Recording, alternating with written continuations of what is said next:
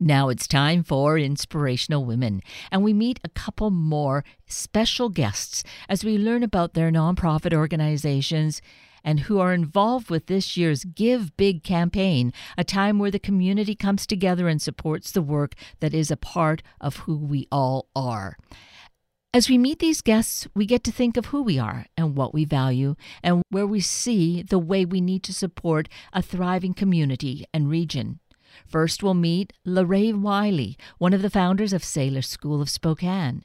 Salish is the first language of Spokane, and it was nearly lost completely, but Lorraine and several others had a vision, and now the children are learning Salish, as are the adults in the community. Lorraine Wiley, good morning. Thank you so greatly for being with us today.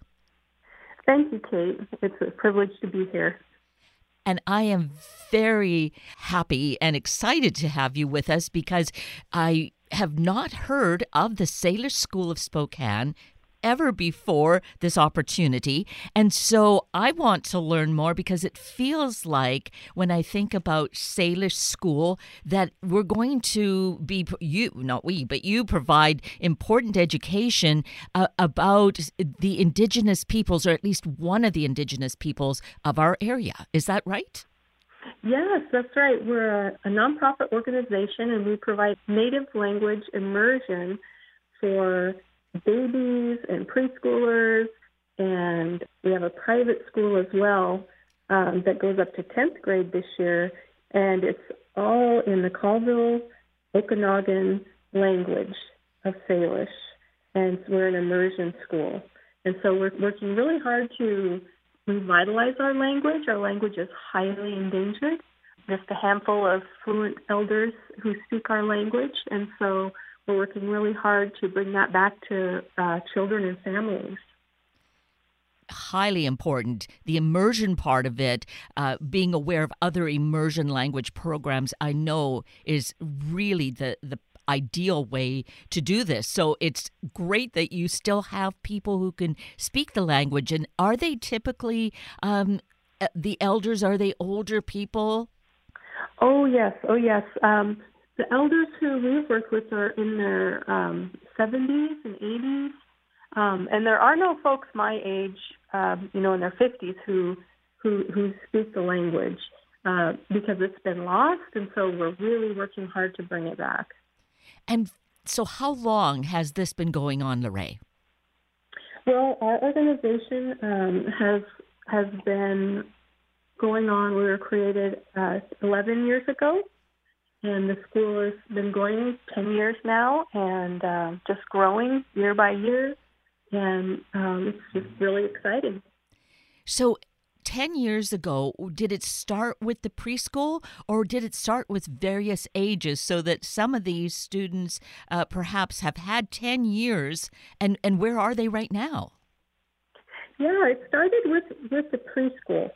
And we have several students who've just continued over the years, and so they've had, 10 years of school with us, and they just are so engaged with education and doing so well academically, as well as being grounded in their language and culture.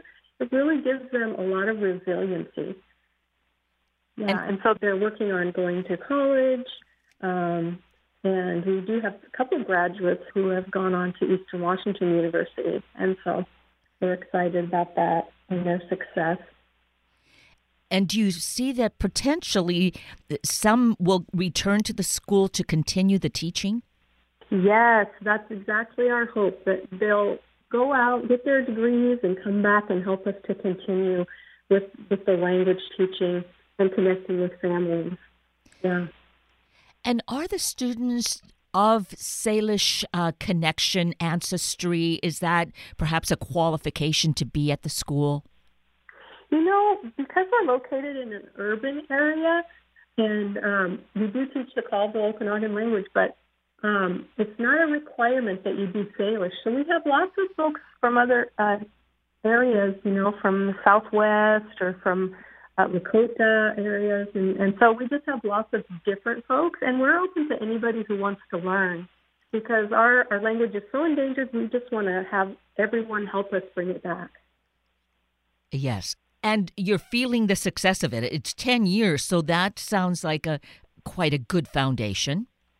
Yeah, it is. It is. And I feel like we really have made gains in creating new fluent speakers of our language, which is it's amazing. And that's and kind of what we're trying to do now is just really make sure we make those connections with parents and children so that the language can be spoken again in our homes.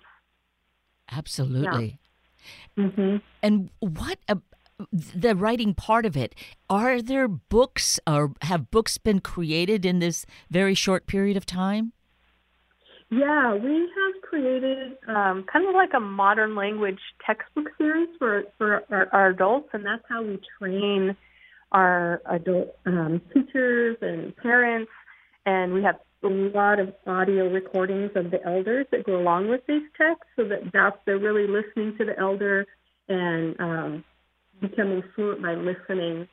And then practicing with each other, with students at home with their families. And any kind of books that we have at our school, we've had to create. Traditionally, our language was an oral language, and so we didn't have, books and things like that. So we've had to create reading books and science books and math books with the help of our elders. Oh, of course. And it does make sense, of course. All of our origins really go back to the spoken word, to the tradition of story being told orally.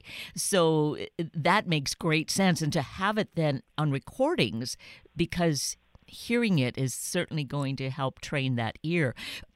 Do you speak the language, Lorraine? Yes, I do.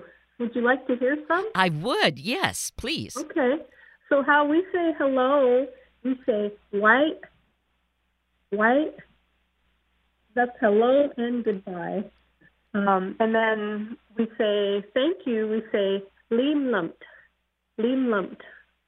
Liemlumt. Yeah, liemlumt. Liemlumt. There. That's thank you. And did you grow up knowing the language, or have you only been learning in recent years? I didn't grow up learning the language. I grew up off the reservation. And so one of the reasons I really wanted to focus on an urban area is because I felt like I didn't have those things growing up, the culture, the language, the community piece. And so I started learning when I turned 40 years old and have just continued learning, and I know this is going to be a lifelong journey for me. So, yeah, I started learning all of this as an adult. And were you part of the founding members of creating the school? Yes, it was myself, and 4 other Native women, and we wanted to create a space where we could practice our language and learning with our children and our grandchildren. And so we created a little language nest, and we did a 6-month pilot project, and it went really well. And so then we decided to incorporate as a nonprofit and kind of open the doors to more folks who wanted language for their family. That just feels so beautiful. And for you to be part of the founding mothers, women, I find that very interesting. The women were the ones to organize this, that you have to feel just so, your heart must be just bursting. Oh, yeah. Oh, every day I'm so grateful that I get to speak my language with my grandchildren, go to the school. I get to hear these beautiful, amazing children speaking on the playground and as I, walk to my office in the morning. And it just makes all the hard work worth it because I really believe that this effort is going to help to continue our language into the future for these next generations. Because you can really see it growing. Do you see more of the enrollment increasing each year? Yes, yeah. And more interest in language revitalization, too. I think just as people become more educated about, what dire straits, especially in the Pacific Northwest, our native languages are in. All of our languages are highly endangered in the state of Washington, Oregon, Idaho. And that's something that I think more and more people are becoming aware of. We're kind of like fifth in the world for how many diverse native languages we have in the Pacific Northwest, and that is something that we should work to preserve and save. Yes, without a doubt, the heritage, these roots are so incredibly important in all of our lives. Mm-hmm. So we're here this morning with you, Lorraine, to let the population know about this because you're also part of this huge campaign, Give Big, which is all about fundraising and supporting these important organizations in our community. So where do you get the funding other than from these kinds of donations? Well, we ask individual donors, and we do an annual campaign for that. But as you know, we're a small grassroots organization, and we've grown from each year. And so we're always looking for different ways to connect with people, and Give Big is one of those amazing ways that we can actually reach out to more people and have them connect with our mission of revitalizing our Salish language. And without a doubt, I feel Give Big is great because here is this big organization that brings together different organizations that we might not have heard of. So this really is a great way to have this kind of introduction. The big thing now is for us to hear this story, and I'm incredibly touched by the fact that you have created this Salish School of Spokane just in the last decade, that it's growing so well that I hope that we all hear this story and want to support. Is there something really striking about this, other than all that you've already said, that you would want to share to really, welcome us in and say, come on, be a part of this? Oh, well, I just think it's, Salish is a part of this land. There's coastal Salish, interior Salish, and all of the Salish people, they lived on this land in the Pacific Northwest. And I think that it's everybody's, not responsibility, but it's everyone can acknowledge that the Indigenous people are here, that their language is alive, and their people are vibrant, and that you can be a part of revitalizing and helping their languages to recover. Yes, that is so wonderful. And when we think of it being here on the west side of the mountains, right at the ocean's edge, but right here we even have the Salish Sea, which that was my first thought when I saw Salish School. I was thinking Salish Sea, but we see how much a part of this state certainly Salish is, right? Oh yeah. Oh yeah.